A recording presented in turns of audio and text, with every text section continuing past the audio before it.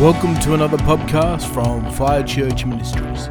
We hope you enjoy this message from Jess Barcenas.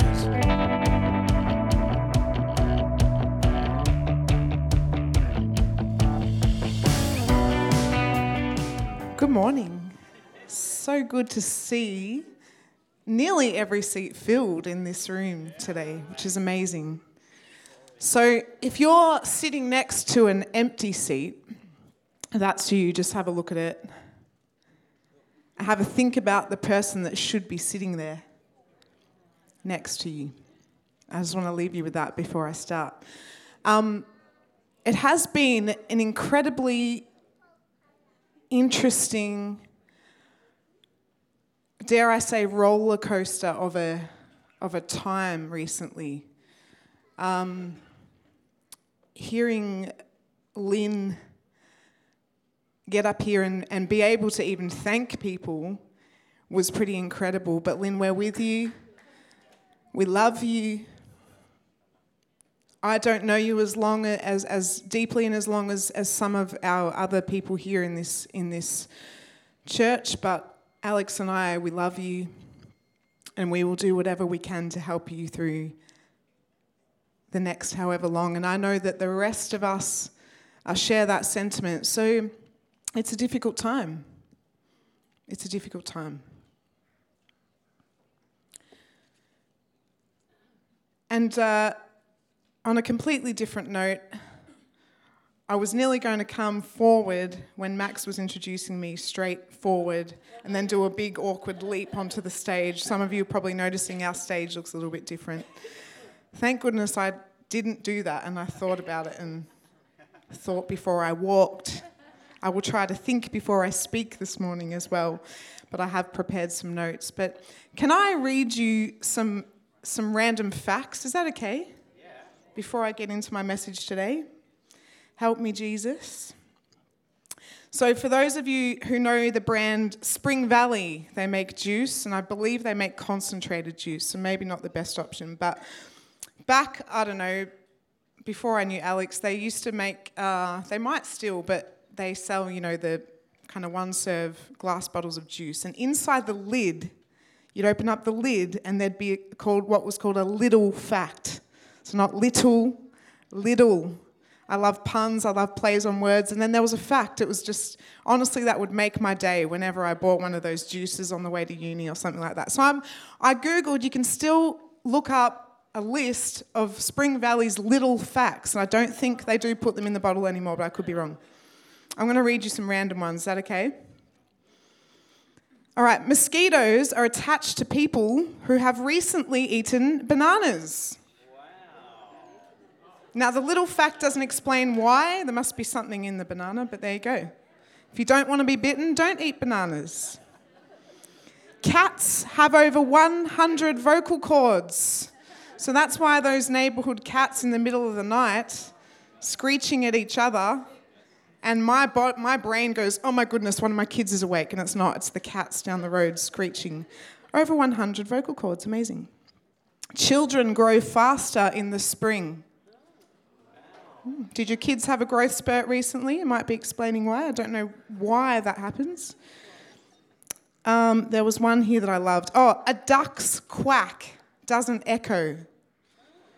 And straight away I'm thinking, how do I test that out? I want to know that that's true for sure. I'll do a couple more.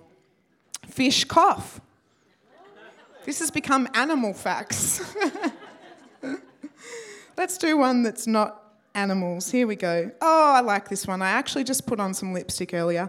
The average woman consumes 1.4 kilograms of lipstick in her lifetime.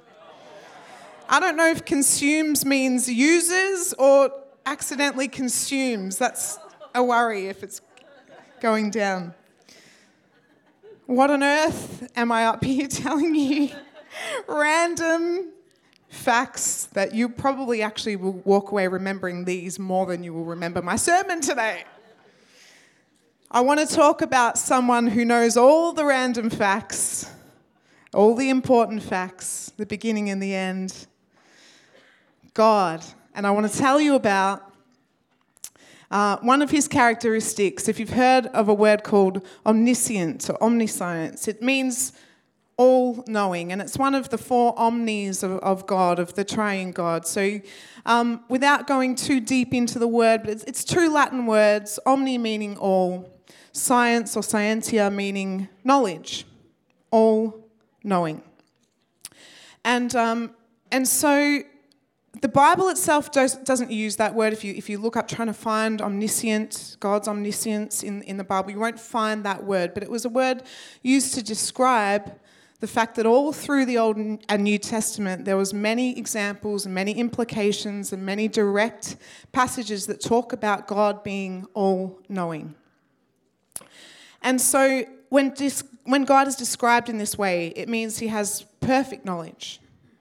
Not knowledge where we have to question it. Are you sure a duck's quack doesn't echo? Perfect knowledge. If God says something, if God declares something in your life, if he says something in his word, it is fact, it is true, and it stands against anything else that might try and conflict with it. And you know, with God, there's nothing new left for him to discover. How amazing is that?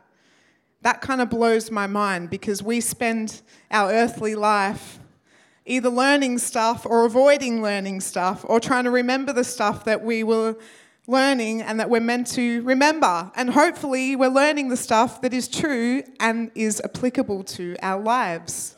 Some of the school kids and the high school kids and the uni kids and maybe educators in this place are worried that am I learning anything that's actually got anything to do with the rest of my life? But God's knowledge is perfect. There is nothing new left for him to discover. He also has a perfect memory. He is the expert historian. There is no event, place, person, time frame, era, or detail in all of those that he hasn't known and that he won't know in the future. And yes, he does know the future. My message this morning, I don't want to go into whether God predestines things, whether knowing the future means controlling and directing the future. It's not what my message is about today. But I know that his knowledge is absolute. It's always precise. It's infinite, beyond our ability to measure. I want to read you some passages today. In Isaiah chapter 46, 9-10, it says, "Remember the former things, those of long ago. I am God and there is no other. I am God and there is none like me. I make known the end from the beginning, from ancient times what is still to come." And you know, the Psalms are filled with accounts of God's limitless knowledge. Psalm 147, verse 4-5, "He determines the number of stars and calls them each by name. Great is our Lord and mighty in power. His understanding has no limit." So the big concept of an all-knowing creator is brought into light in Psalm 139. Hands up if you've read that psalm, or you know about maybe some of the verses in that psalm, or maybe sometime last year you heard our kids singing a song about being fearfully and wonderfully made up on this stage. That's inside Psalm 139. A show of hands of who knows the psalm that I'm talking about, and it's okay today if you don't. Awesome. So out of all of God's knowledge, he never stops knowing us. You know, that psalm, David wrote that psalm. David wrote many of the psalms, but that psalm really reflects that God's knowledge is more than just knowing stuff and knowing facts and being a great historian. That psalm directly shows us that his knowledge is actually about us, first and foremost. He knows us deeply. He knows us before we were made. He knows you better than you know yourself. His knowledge is deep, personal, intimate, and points towards his mercy and his kindness. He knows all of your sins, and yet he still reaches out to help, to protect, to boast of his creation. Do you know that he boasts of you? Whether you think you deserve it or not, he does. You were made in his image and he boasts of you. He's very proud of what he made. And so my first point this morning of an all-knowing, omniscient God is that he knows. He knows and he knows you. And so I'm speaking today to those who are feeling unknown, disconnected. I want you to know today that the Almighty God, the all-powerful God, the all-present God, he knows you. My second point today is that an all-knowing God means that he's also an all-seeing God. He sees all things at all times. In Proverbs 15, verse 3, it says, "The eyes of the Lord are everywhere, keeping watch on the wicked and the good." You know, if I left you with that, that's true, but you might be feeling, okay, God is like Big Brother in the sky, watching me, waiting for me to make a mistake and then maybe putting a little red dot on my name. No. That verse is true, but thank goodness the character and the nature and the mercy and the beauty of our God who sees all things means much more than just watching. I want to tell you about a story in John. And in fact, if you want to go there, that might be a good idea. In the book of John in the New Testament, in chapter 1, we're going to straight through to verses 46, and I'm going to read to verse 50. It's the story of a guy called Nathaniel. And Nathaniel essentially was a Jewish man, and he knew the scriptures, he was studying them, and he had quite actually a deep passion for the things of the word. But he didn't yet know the Messiah. And Nathaniel was actually a skeptic. And so he'd heard the other disciples and the people in town talking about this Jesus. He's the Son of God. He's the Messiah. He's here. Nathaniel was a skeptic. He hadn't met the Lord yet. And in verse 46, so John chapter 1, verse 46, "Nazareth," exclaimed Nathaniel. "Can anything good come from Nazareth?" Of course, what he's talking about is Jesus grew up in the land of Nazareth. "Well, come and see for yourself," Philip replied. As they approached, Jesus said, Now here is a genuine son of Israel, a man of complete integrity." So he's referring to Nathanael. "How do you know about me?" Nathanael asked. And Jesus replied, "I could see you under the fig tree before Philip found you." And Nathanael exclaimed, "Rabbi, you are the Son of God, the King of Israel." Jesus asked him, "Do you believe this just because I told you I had seen you under the fig tree? Well, you will see greater things than this." And many scholars believe that statement there that Jesus says was almost like, not sarcastic, but almost like that nature of, you will see much greater things than this. And so what I think is so amazing is that Jesus didn't actually see Nathanael under that fig tree. He wasn't physically there at the same time. But what he was revealing was that he is divine, and he's seeing all things, including Nathanael, without being there. Nathanael, in that moment, from that one statement, learnt who God is because he was seen and known. Nathanael realizing that little old me, in all my times under the fig tree, most probably praying and searching the scriptures. Fig trees signify peaceful places, and there's a whole other train of thought we can go down with that. But the fig tree is significant. And so Nathanael realizing that one moment with the Lord, that one statement that Jesus decided to say to him, that he was seen and known. And then he realized he'd met the Messiah. Nathanael learnt who God is, and he went from skeptic to believer. You might resonate with that today. God is ready to reveal so much of who he is to move you closer to him. Even if you call yourself a believer in this place, he's not done yet. I want to give you another example in the Old Testament, in Genesis. There's a woman called Hagar. Many of you will know about Hagar, know about the story about Abram and Sarai, of course, before they became Abraham and Sarah. And basically, in Genesis chapter 16, we read about Hagar's troubles. She was a poor servant girl, basically nothing to others. She was used to produce a child on behalf of Sarai. So Sarah at that point was infertile and couldn't have a baby. And so Abraham and Sarah tried to find other options. So Hagar was used, mistreated. She fled the land, single and pregnant, in risk of being taken captive or mistreated. She was trying to get back to her homeland. So you're getting a picture here of how much she's going through and how much unknown there is for the rest of her life.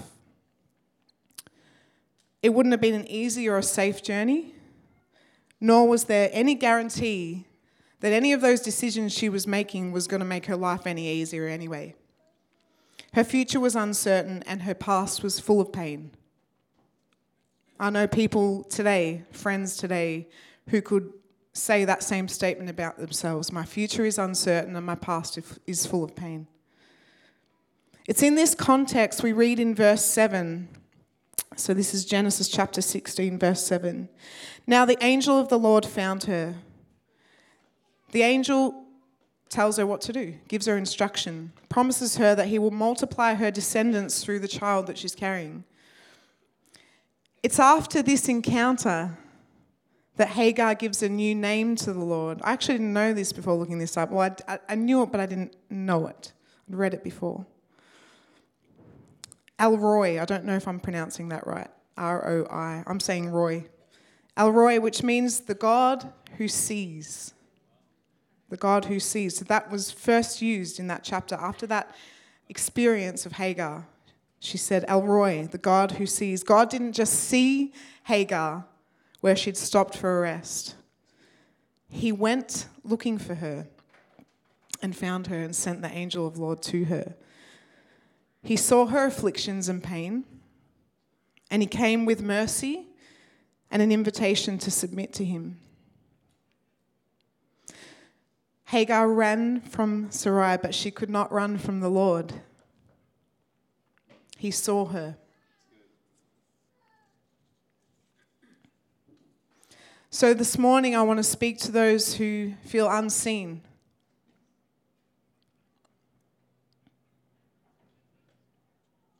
God sees you.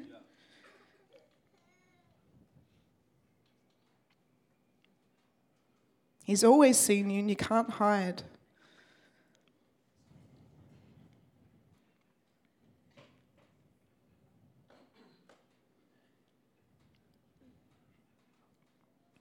Understanding the sensitivity of the time that we're in right now in our church family, I know that knowing that an almighty God who has unlimitless mercy, knowing that he sees you,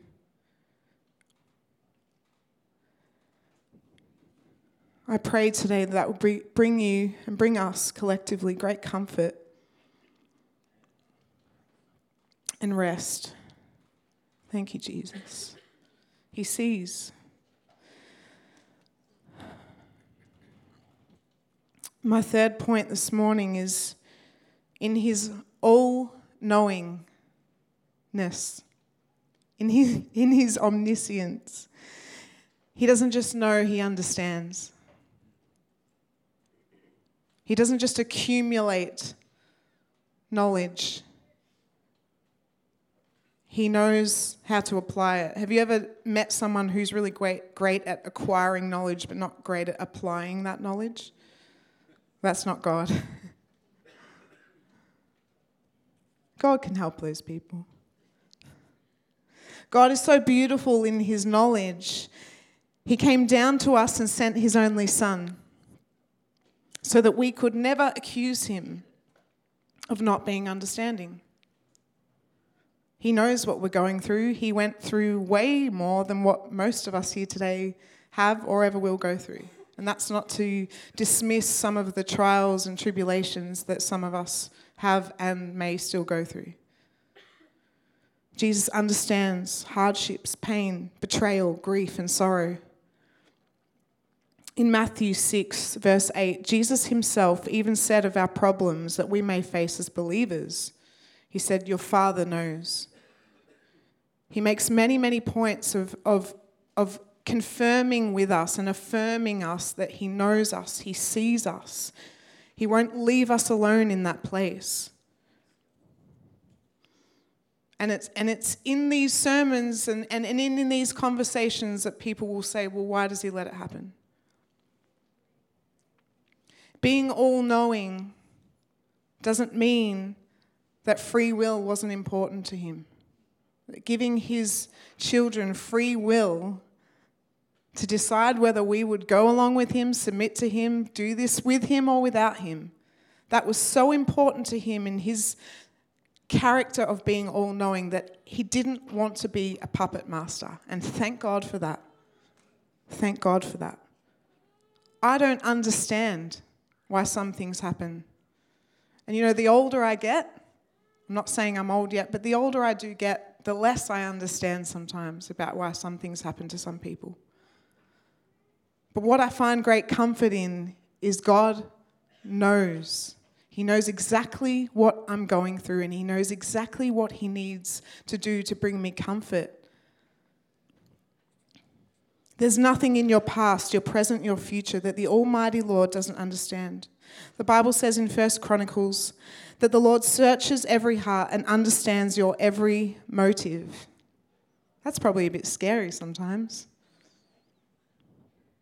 He understands our heart, our needs, our hopes, and our desires. It's not just the hard stuff that he gets and he's with you with. He actually knows what you're dreaming of, what you're hoping of. You know how he knows? He put it there. He knows it. He knows the blueprint. Will you trust him? As I was preparing this sermon during the week, and like I said, it's been an interesting, difficult week. And that's for me, and I know many have gone through far deeper lows than me this week, in the last couple of weeks. But I was actually finding great peace and comfort in just preparing this sermon. God's so beautiful in that when you have a job to do, he doesn't leave you out of the picture. So we can rest and lean on the security of his knowledge. We don't have to seek knowledge. We need to seek him. If there's one thing that you remember out of all that I've said, please don't let it be the facts at the start. You can Google that if you want to read the other 200. Remember this. You do not have to seek knowledge. Seek him. He carries all the knowledge. That's great if you want to learn. Don't not learn. But seek him first and trust him that he is working all things together for the good of those who love him. Do you love him?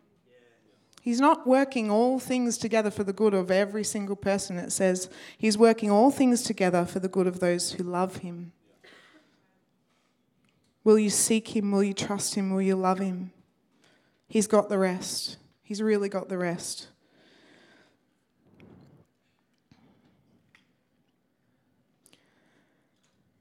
So I want to call out again those who I'm talking to this morning. If you're feeling isolated, alone, disconnected, not where you thought you'd be, God knows you. In fact, let's all close our eyes just in this moment.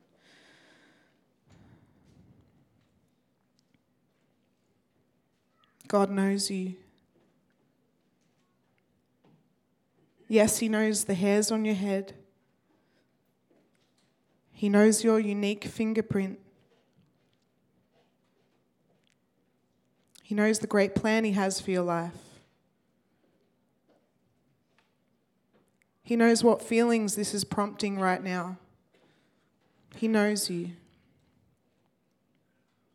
With every eye still closed in this place, if you're feeling overlooked, abandoned,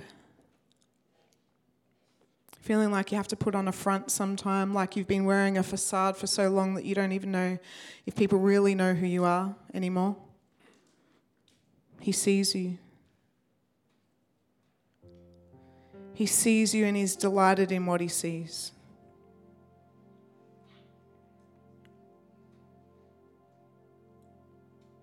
He will look for you and search you out until you realize that he always saw you. He will find you exactly where you are. And he will reach down. And he won't remind you of all the mistakes that you made, or the motives that maybe weren't right. But he will show himself to you and he will offer you mercy and he will want you to follow him. Will you follow him? Will you hold his hand? Will you let him put a mirror up in front of you and let him show you what he sees? He sees you today. And while we remain in this place,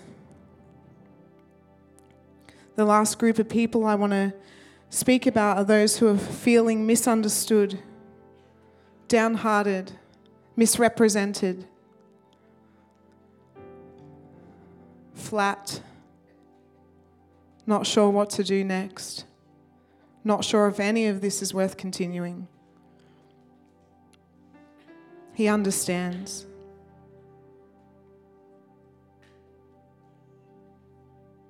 He understands you.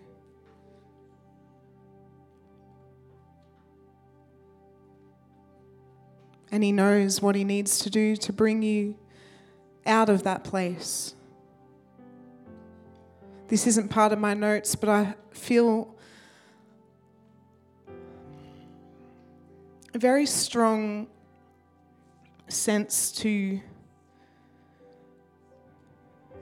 just say that place isn't of God. It isn't of him. And he understands it, but he has no intention of leaving you there, of leaving you misunderstood, downhearted, flat. And I certainly don't want to give you 3 steps on how to be a disciple of Jesus and how to remain flat, depressed, holding on for dear life. It's not of God, but he understands you and he's ready to rip you right out of that place. Thank you, Lord. And put you back together again.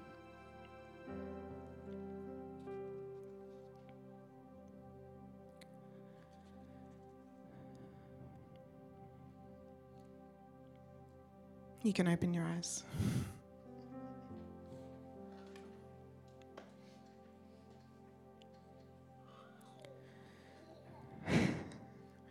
We are going to come around a time of communion together this morning.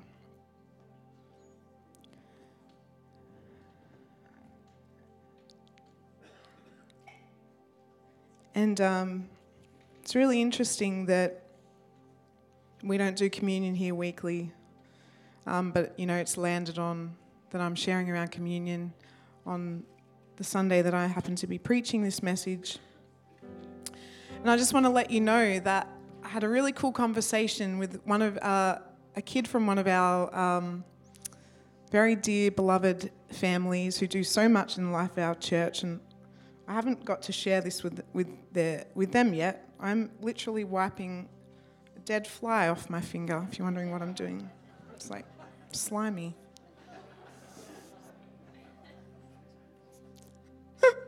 Thank you. I was really going to say, has anyone got a baby wipe? Baby wipes do all things. Anyway, back on track. It was 1 or 2 Sundays ago, and I was upstairs with our kids in our kids program, and one of our kids, it was actually Justice, Mick and Jada's son Justice, and we were talking about Jesus and Jesus' sacrifice and dying on the cross.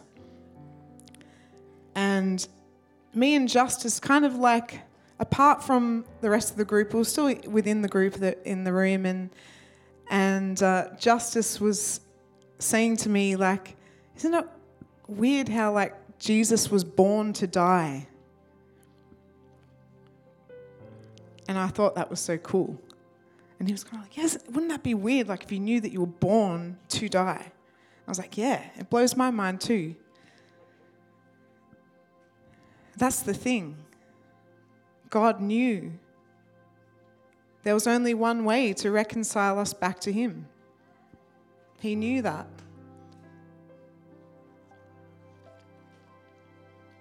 Jesus did know that he was ultimately born to die. Of course, he did amazing ministry, many miracles. And the time that he was on earth and all the records of what he did is incredibly important and part of it. But ultimately, he was born and came to earth to die for you and I. His knowledge is always found packaged with love, undeserving mercy and grace. And his knowledge always has a purpose. And that purpose is relationship. Real relationship. If he knows you under your facade, I would recommend leave it off. Leave it off. So this morning I want to invite you to just come right up here. Thanks for listening to another message from Fire Church Ministries. For more messages like this and other resources and information, go to our website firechurch.com.au.